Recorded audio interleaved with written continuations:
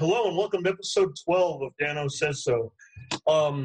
Today is a little bit different or considerably different than almost every episode that I've done so far. Every time, I've had a conversation this year with people who I have kind of a shared background with, we talk about how the pandemic is affecting their lives because it's impossible to ignore. But by and large, we all sit there and we admit that we know nothing about this kind of thing and that we're basically talking out our asses and doing our best to figure it out. That's not going to be the case with today's guest. Alexia Exarchos does know what she's talking about, and I'm going to let her explain to you why that's true. Alexia, thank you for doing this. Sure. Thanks for having me. I'm not certain I'm whatever. I could babble. So, so I have a background in epidemiology. A lot of people before this pandemic thought, an epidemiologist was like the study of skin. Now we know it's not. So I think that's probably true.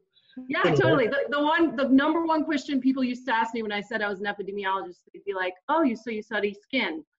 No. Right. So anyways, I started public health before I went to graduate school. I worked with homeless youth on an HIV and hepatitis study in San Francisco. And that really inspired me to think more about public health because to me, public health is about, community and has like a socialist, dare I say it, kind of perspective to me.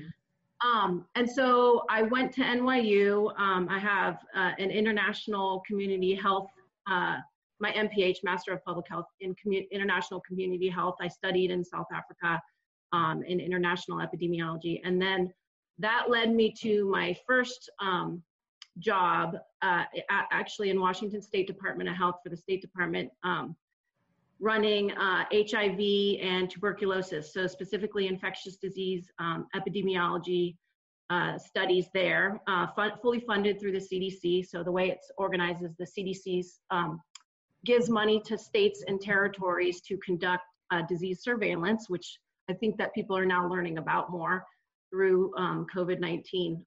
So I ran the HIV and tuberculosis, analyzed all that data for the state, et cetera. And then from there, I moved back to California and I did some biotech stuff in HIV, but then went back to the state health department and helped them collate all the data they had on viral hepatitis and analyze all that and come out with the first ever report on viral hepatitis in the state, an epidemiologic surveillance report there. And then I moved to UCSF to do international epi, a huge population-based HIV trial in Uganda and Kenya, and pretty much went as high as I could there. And then instead of going back to the State Department, I decided to transition back to biotech, and now I'm in oncology. Cool. I sell beer and yell into microphones. This should be good. The long-standing trend on this podcast of me calling in people that are smarter than I am is obviously going to go well again today. Before we get into some details and where I kind of ask you to educate me and anybody who's watching this about epidemiology and about the current situation and about what maybe your informed take on the realities of it are, I'm very curious emotionally, psychologically, how public response to this pandemic has been hitting you. So you're saying the public's response, is that what you said? Basically, on a gut level, how do you feel? How do you process the way the world, not even the world, the way this country has dealt with this virus? Exactly. So it's extremely shocking in the slightest, if I can be not as dramatic, but it's, to say the least, it's extremely shocking. I don't think you can ask anybody who's been in public health, been in disease outbreaks, regardless of what the disease is, been on investigations, done contact tracing in the public health perspective. I don't think anyone thought that this country would respond so poorly as it has, and hence here we are. That to me has been continuously shocking.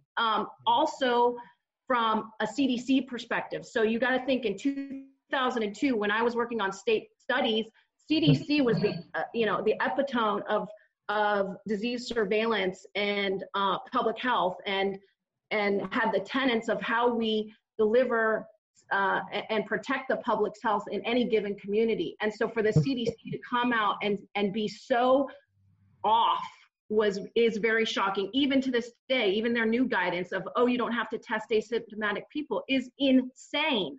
And it's not motivated by a differing perspective, is it? It's motivated by pressures, isn't it? Yes. And so here's what people don't understand. Unfortunately, the way that it works in this particular country and most countries is that the CDC is funded, and the head of the CDC is appointed by the person who's the GOP, who's ever in political power. So what you're seeing is a representation of deniers, of disease deniers, so directly from the federal government. The person you have running the CDC is not qualified to do so.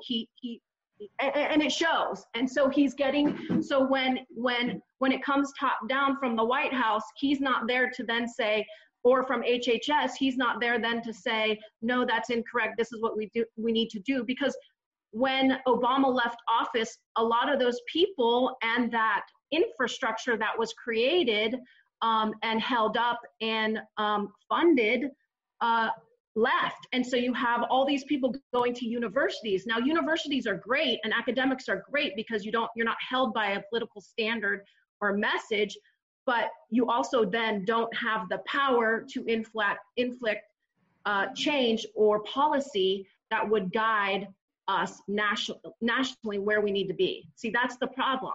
I mean, the fundamental problem is this is not a state issue.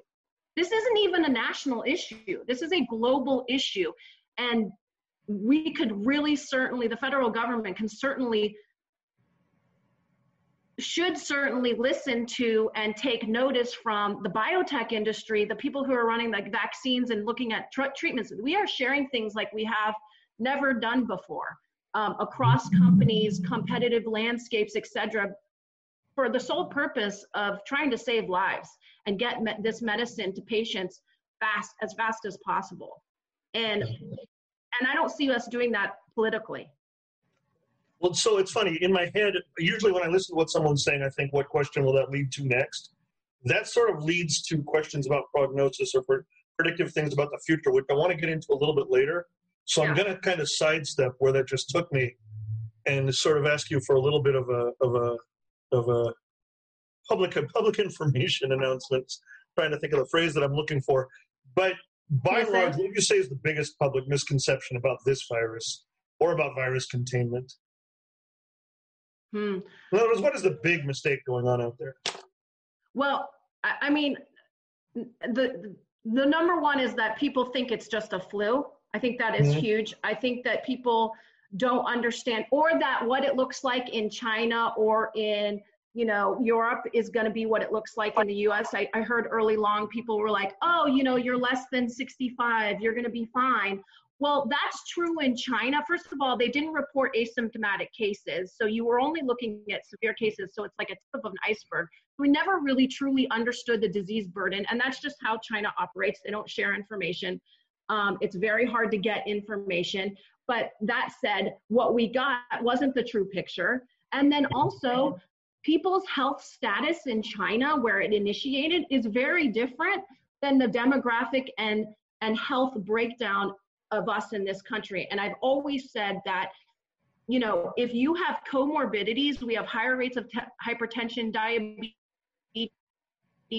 all of those things that factor into whether or not you have severe disease, it's going to look very differently. So we're going to have younger people that have severe disease and die here. And I think that's what people didn't understand. They thought, oh, it's just the old people. The old people have to stay inside. I can go outside. Well, so there's that. And then another main spreader of the disease is being asymptomatic or pre-symptomatic, unlike the flu, which is, you get a disease onset at 0 to 1 to 3 days. You know you're sick. Here, we don't know if you're sick. You may never get sick, or you may get sick in 14 days, 14 to 21 days. Think about how many people you can get in that time span. Sorry, go on. Oh no, I said that's a massive window. Exactly. And so the good thing about this pandemic is it's not as deadly. The good thing about this pandemic. Say it. No, okay. I've talked to all my doctor friends early on because once it came here and I realized that we have completely botched a national response and people were not getting it, I started talking to them and they were like, look, just remember that this could be much deadlier. This could be a SARS where you get it, you're dead, regardless of age, regardless of comorbidity, regardless of all these other things. This is not this. So this is playing out in a way where we need to shore up and remember that public health infrastructure is key into stopping the spread of of pandemics or epidemics in the country. So it's like, it could be much deadlier. We could be talking about a 10% fatality rate. I mean, and we're not, and because we don't truly know the number infected too. So the case fatality rate could be much lower. But that you have to combine with how we report deaths also. So lots of underreporting could be happening. So anyway, but the idea that you're asymptomatic, you could be through the duration of your disease or pre-symptomatic for such a duration, and you're mostly infected before you have symptoms, right? The earlier onset of when you have disease, I'm not symptomatic, but I just got the disease, I'm more likely to spread it. Those two combinations are much different than like a flu. People basically try and speak about it in language they understand when it's something they have no prior experience with. I caught myself doing that early on. Before I get to predictive things, which is again where every one of these things is leading me to these $800 questions I want to ask you that are probably unfair. There's a few other things I want to tick off. The framing of this interview. I'm looking at this screen, right? Yeah. You and I are both dark clothes, collared up. There's our empty white faces, right?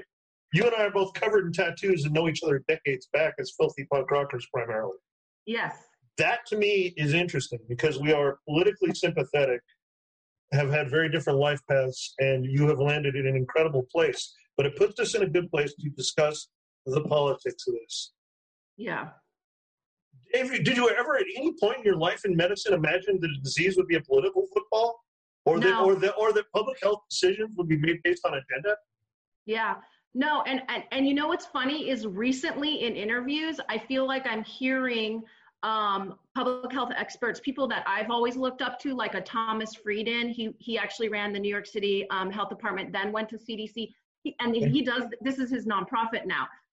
Of course, he has no political clout because he's in a nonprofit, but if we would just followed him, we'd probably be in a much better place nationally. Anyway, they're all saying, I totally agree, no one expected this type of backlash, and I truly think it's because of the leader the lack of leader that we have in office right now. First of all, the inability to give a unified, sustained message. As the science changes, certainly the message tweaks, but the uniformity of how to curtail and contain disease outbreaks, it's not new. Yeah, and I should think it wouldn't be subjective. I mean, their opinions, their research, but it's made subject to interpretation in the public discourse, which is absurd. You can't sit around and discuss whether or not 2 + 2 = 4 or 5. It equals 4. Right. Right. But not in the current dialogue. Right, because I think that because politically we're in such an environment where, think about how schizophrenic it is. Your president comes up and says one thing, and then within 3 hours is tweeting something totally different.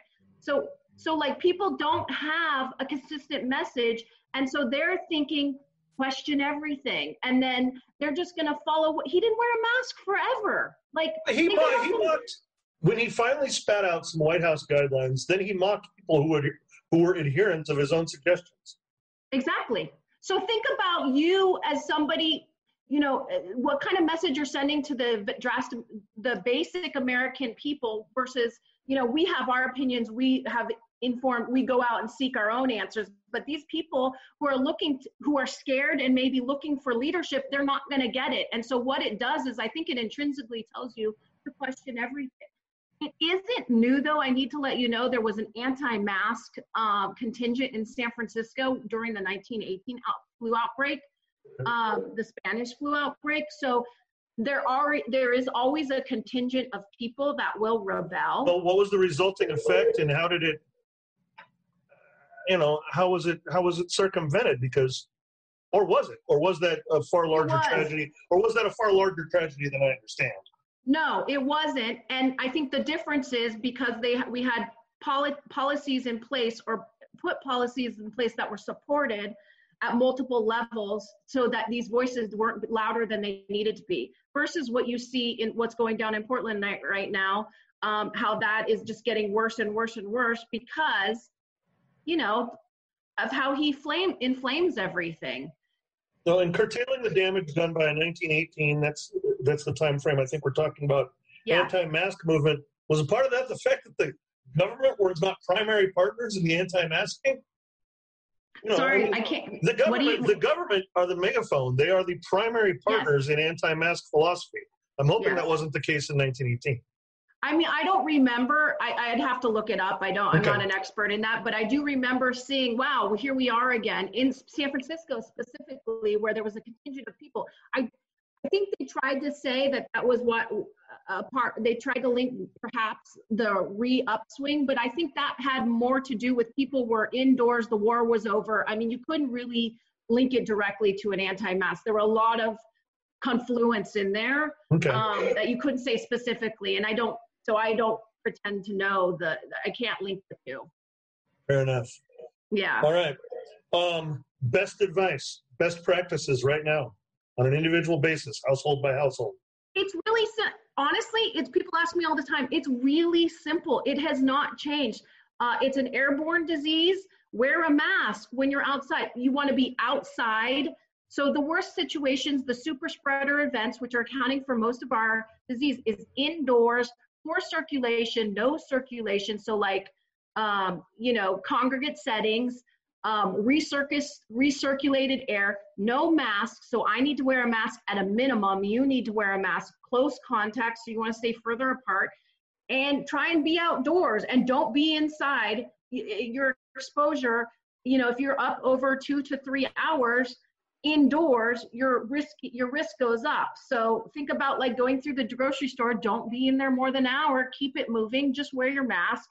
Wash your hands. It hasn't changed. That's the thing. And it's sad to me, it's devastating to me that people don't want to do these little things to help protect those that cannot protect themselves what I mean by that is those that are immunocompromised. And if they got they would die, like my parents.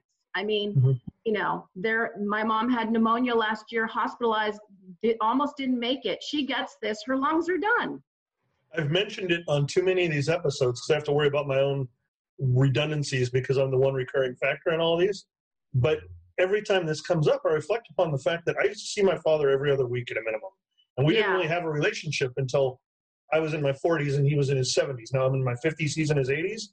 And I have not seen him since February because of this.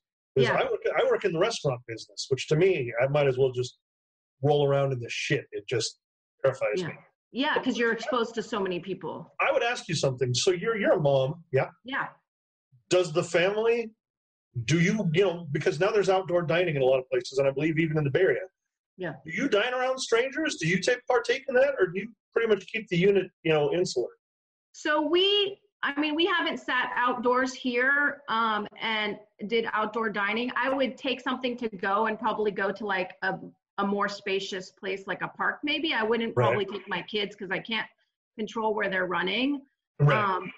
But I agree. I mean, the kids, my parents live for the grandkids and they haven't been able to see them since February. My parents have been locked down because, I'm their daughter and I'm explaining this to them.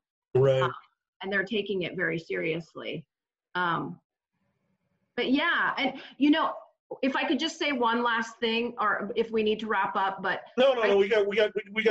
I'm basically going to ask you about the future in a minute, which puts you in an impossible position. Yeah, I don't have a crystal ball. I would love one. But you know what's so fascinating, for lack of a better word, or not fascinating about this, the intersection of this pandemic and Black Lives Matter, I think that is really key. I think people are really getting, like, one of the things in public health that people talk about, and historically, since, you know, I've been doing it, is like, we look at disease burden and we say, oh, you know, Hispanics are more likely, two to three times, Blacks and Hispanics are more likely to get diabetes, as if their race puts them at more of that risk, right? Well, that's not true. And I feel like because of the BLM movement, because COVID is predominantly impacting Black and brown communities, we're finally getting that it's not about race that puts you more at risk. It's actually racism. It's systemic racism. Is it living situation? Is that essentially what you're saying? Yeah, living situation, access. It's class. And in this country, class is on racial lines because we're a racist country. So yeah, if I live in a house that has a ton of people, I have to travel for work. I don't have, in order to, you know, provide for my family, I don't have a car. I have to get on multiple buses. My exposure versus me, who works from home, I just transfer down to my office, is much less than somebody who has to do all these different things that expose them in so many different ways, which is a reflection of race and class. Access to healthy foods, cost of food. So trust of medical science and medicine. So going to the doctor later because A, I can't afford it, or B, I don't trust them because I have major reasons not to, because they've tested on me and my people in a way, not mine, but Black people, in a way that was not acceptable and very detrimental. Or they created policies that, you know, made me less likely to be able to have children. So it's really interesting. And I feel like, if anything, it needed to happen at this time. I feel like BLM and what came out so largely because of this pandemic, because people were home, and it is impacting Black and brown people predominantly. But we see that with many diseases. That's not anything new. But the perfect storm of bad situations cast it in a starker light or gave it higher visibility. Yeah. Okay. And we're finally saying systemic racism is the cause, not your race. Which, I get it. Not genetics. It's access, basically access to resources.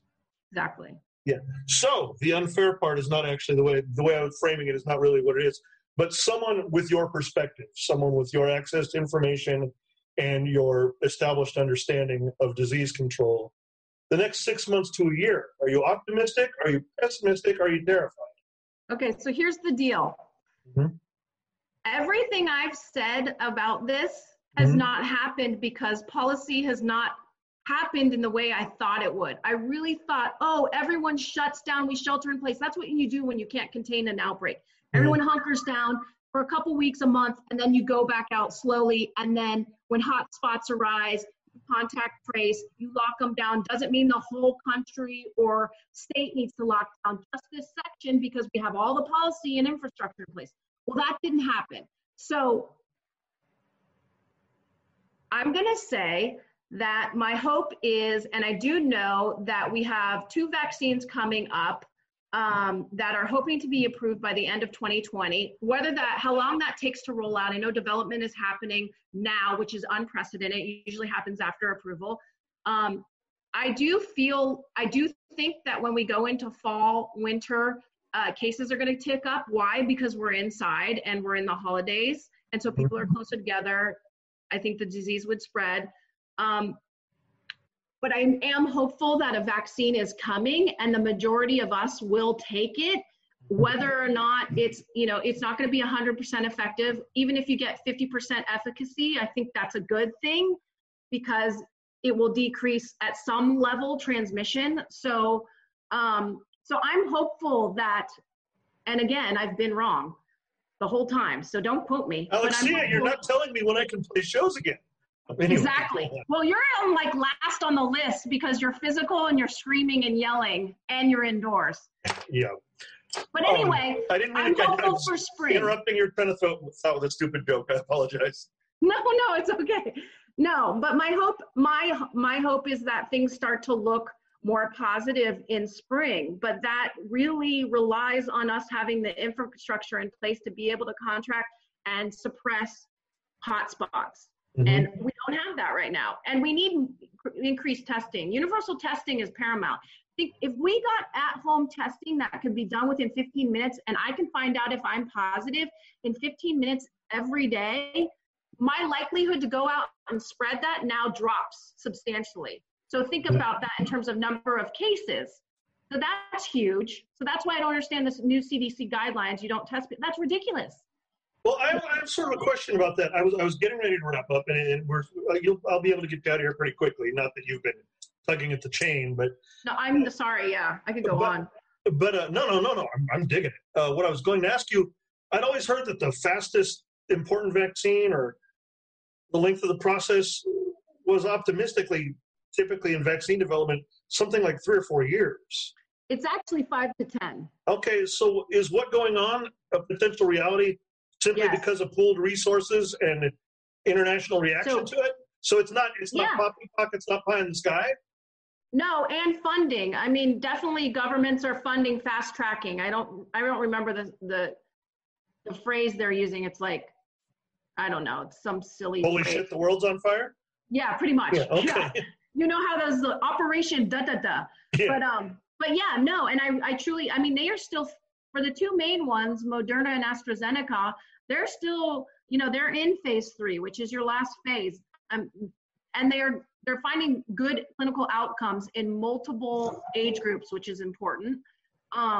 So yeah, my hope is that we have it more readily available by the spring. Whether or not it's the end, I'm sure better vaccines will come, but to have something initially like this fast is unprecedented, but it is the collaboration between governments and biotechs sharing all the information so that everyone can move ahead.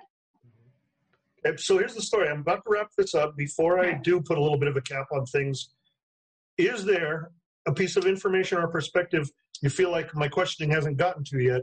Because, hell, I haven't seen you in at least a decade, and if not more, and I don't want to waste the opportunity. So if you've got anything left in the gun, fire now. Otherwise, older piece. Let me wrap it up. No, but one more thing. You already asked the question, and I didn't get there. I want to add one thing that we can do, which is very simple, is everyone should get their flu shot. That's a no-brainer. So the one thing that you can do other than wear your mask, I mean, that's the beauty of this, is we can literally make an impact by personal choices that we make. Wear your mask. Well, get your flu shot simply to avoid the flu or to keep yourself less vulnerable, or? So. Because I'm one of these dumbasses who probably hasn't had a flu shot in 20 years. Well, okay, so it's uber important for you to get the flu shot. One, so you don't get it, but the more important thing for this year is so that we keep people like you out of the hospital so we have space for the COVID patients. Okay. All right. So we don't overburden our health system. There we go. I found my way to some guilt in this. Fantastic. All right. Yeah. Well, listen, I am beyond thrilled that I asked you to do this. And contrary to your concerns, this couldn't be more interesting or more fascinating. I think people will love it. My close with you would be that there will be news, there will be evolutions, there will either be horrifying or happy situations. Could I ask you to do this again in a few months? Yeah, totally. Let's talk again. And, all right. And yes, because we can find out whether I'm wrong again or not. Fair enough. All right. Well, good to go. Thank you so much, Alexia. You too. It was great to talk to you. All right, bye-bye. Bye.